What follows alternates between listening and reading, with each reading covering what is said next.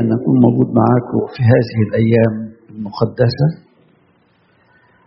سعيد أن أنا أكون موجود معاكم وأشوف أبونا متياس بعد عمل ربنا معاه في العملية الجراحية الدقيقة اللي تمت من بضعة شهور. ربنا يديله الصحة ويمتعكم بخدمته وبروحياته اللي بيشهد بيها الكل. النهارده أحبائي بيتقرأ الإنجيل بتاع الحد من إنجيل معلمنا يوحنا الإصحاح 4. قصة مشوقة، قصة مهمة، والدليل إنها لها أهمية خاصة إنها بتتقرأ في الصوم الكبير ونرجع نقراها تاني في الخماسين. الأهمية قصة المرأة السامرية. أنا الحقيقة عايز أسلط الضوء على القصة دي من زاوية بعيدة خالص. إحنا في حياتنا من الممكن جدا يبقى بيننا حواجز وبين الآخر. تقول لي كده فلان أنا بتجنب التعامل معه، فلان مش قادر أسامحه، فلانة صعب إن أنا أتعامل معها. وتيجي تتكلم، ما هو لازم يبقى في محبة ومحتملين بعضكم في المحبة. كل واحد يجيب لك مبرر ليه هو مش عارف يتعامل مع الآخر، ويتخيل إنه بيحب بس مش بيتعامل. كلام مش منطقي. مش بتتعامل يبقى مش بتحب.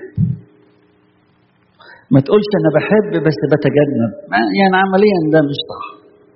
ومع ذلك عايزين نحط حلول للموضوع ده من خلال القصة اللي احنا قريناها دلوقتي. يقول لك أصل في حواجز كتير اتبنت بينه وبينه،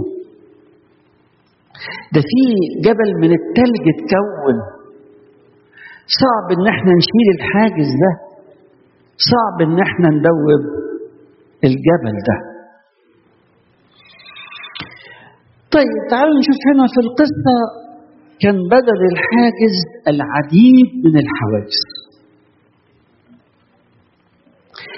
أول حاجز يمنع أن السيد المسيح نفسه كان مجهد قوي، يعني تعبان، لأنه كان ماشي في عز النهار في عز الحر، لدرجة أن الكتاب يقول وكان يسوع قد أعي من تعب الطريق فجلس. يعني تعبان، مش وقت كلام، مش وقت معاملات. دي أول حاجز. تاني حاجز إنها امرأة. يعني إيه امرأة؟ يعني ما هو التقاليد بتحكم. فالتقاليد في ذلك الزمان ما فيش راجل يكلم واحدة ست. عشان كده التلاميذ لما رجعوا قال كده وعند ذلك جاء التلاميذ وتعجبوا من كلامه مع امرأة. ازاي يحصل ده؟ حاجز تاني. الحاجز الثالث طبيعة هذه المرأة. يا ريتها ست عادية، ده ست خاطئة، بدليل ان هي مش زي بقية الستات اللي يجوا الصبح بدري قوي قبل الشمس الحارقة دي تملى مية وتمشي. ده جاية في عز الظهر في الحر عشان تيجي لوحدها، عشان ما تتكلمش مع حد، لأن الناس بيتعبوها بالكلام بتاعهم بسبب ظروفها. يبقى لو بصينا على ظروف المسيح تعبان، لو بصينا على ظروف المجتمع الراجل ما يتعاملش مع الست، ولو بصينا على ظروف الست يعني راح يتجنب التعامل معها. ولو بصينا على طبيعة المجتمع اللي بتنتمي إليه الست كله يمنع التعامل. ده علاقة المجتمع الشخصية برب المجد يسوع سلبية جدا، لأنه حاول قبل كده يروح السامرة وقفلوا الباب ومنع دخول المسيح أو تعاملهم مع المسيح. ولو بصينا على ماضي السامرة وأهلها ماضي صعب جدا، انشقوا عن اليهود لأنهم اختلطوا وتزوجوا من الأمم خلافا لتقاليد اليهود. والحاجز زاد زاد زاد لدرجة ان هم يعني بس كده احنا نعمل هيكل غير الهيكل بتاعكم خالص. لدرجة ان اليهود بدأوا يبصوا لهم بنظرة كده سلبية فوقية. زي ما قرينا دلوقتي اليهود لا يتعاملون مع السامريين. حواجز كتير. طب يعني نسيب الحواجز دي وما نكسرهاش؟ الحاجز اللي بيني وبين الآخر أو أكتر من حاجز ده ما حاولش إن أنا أقتحمه. إزاي بيني وبين واحد خصومة، ولا بيني وبين واحد انفصال، ولا بيني وبين واحد عدم تعامل على مدى السنين أقدر أحل الموضوع؟ هتعامل زي ما اتعامل مع السيد المسيح بالظبط رغم كل الحواجز. أول حاجة أنا أعملها أنا اللي أبادر بالتعامل. إزاي؟ ده هو اللي غلط في حقي. ده يقول كده إذ ونحن بعد خطاه مات المسيح لأجلنا، ما جئت لأدعو أبرارا بل خطاه. لا، أنت اللي تبادر.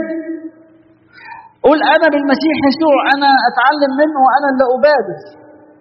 فهنا السيد المسيح هو اللي بادر بالتعامل، ما استناش لما تيجي الفرصة، لا أنا اللي أبادر. وهو اللي بدأ بالكلام مع الست. ما هو يا ابونا الناس ما بتحتملش العتاب.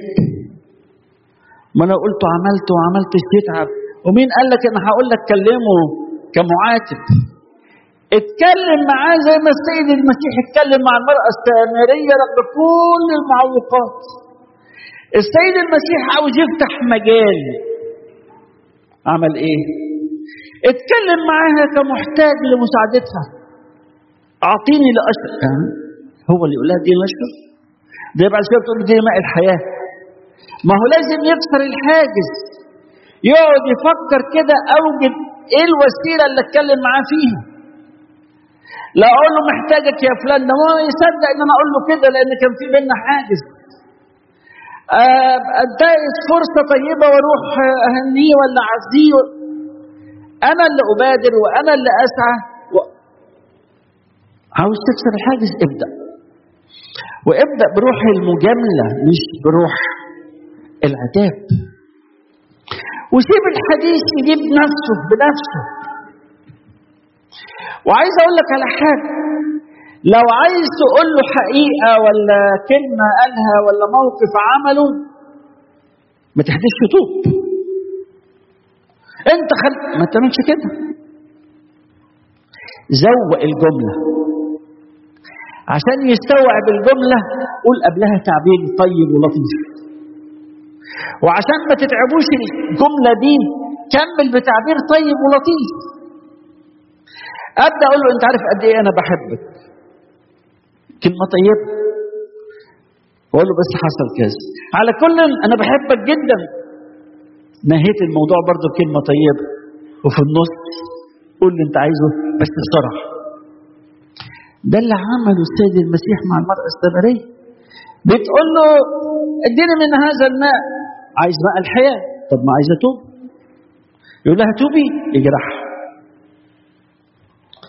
طب يقولها لها بطريقة ما تجرحهاش. يبقى انت لما تعاتب ما تخشش كده في جوهر الموضوع، لف حواليه من بعيد وهو فاهم انت عايز تقول ايه.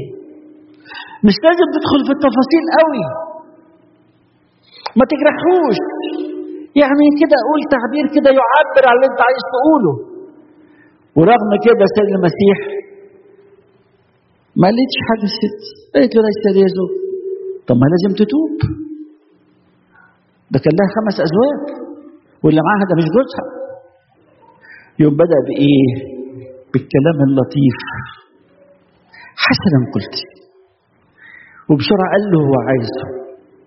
وعشان ما تنجرحش كمل بالكلام اللطيف. هذا قلت بالصدق. اعمل كده. الكلمة اللي انت عايز تقولها قولها بسرعة، بس ابدأها بكلام طيب يدخلك قلبه، وكملها بكلام طيب عشان تضمن اي جرح سببته الكلمة اللي انت قلتها.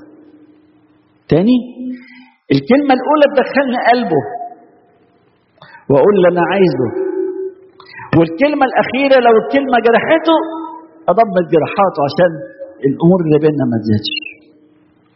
ده ايه ده؟ هو ده حبيبي اللي عاوز يتعامل مع شخص وينفتح عليه. صدقني يا حبيبي اللي انت كان بينك وبينه حاجز ده، نتيجة سعيك إليه ونتيجة رقتك في الكلام معاه ونتيجة أسلوب تعاملك كما لو كنت أنت محتاج له، عايز أقول لك بكرة هيبقى ألصق صديق، وبكرة هيبقى أحب حبيب، وبكرة هيبقى أكبر واحد هيخدمك، زي ما حصل مع المرأة السامرية بالظبط. السامرة ما كانت قافلة بابها، هي اللي راحت ليهم وعملت المصالحة بينه وبين أهل السامرة. هو أنت مش كنت زعلان معاه وكان عيلته كلها بسببه زعلانة منك؟ طب أنت ده ابدأ بلطف معاه وسيب الباقي عليه.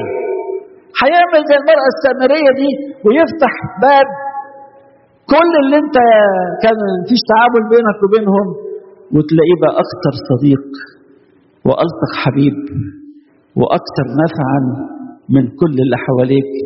وده اللي حصل هنا مع المرأة السامرية، لأنها راحت وكلمت الناس، ولما قالت لهم إنسان قال لي كل ما فعلت لعله المسيح، النتيجة يقول إن هم بسبب كلام هذه المرأة أبدوا المسيح. والأكثر من كده طلبوا رب المجد أن يقعد معاهم يومين، ونتيجة قعدته معاهم يومين يا ما كانوش عايزينه يمشي. ده اللي هيحصل معاك حبيبي. اوعى تسيب حاجز بينك وبين حد، اسعى لكسر كل الحواجز، اسعى باللطف، اسعى بالاتضاع، اسعى بمراعاة المشاعر، اسعى إليه بكل وسيلة إيجابية حتى الله يصنع سلامك بينك وبينه. ولإلهنا كل مجد وكرامة من الآن وكل أوان وإلى دهر الدهور كلها دائما أبديا. أمين.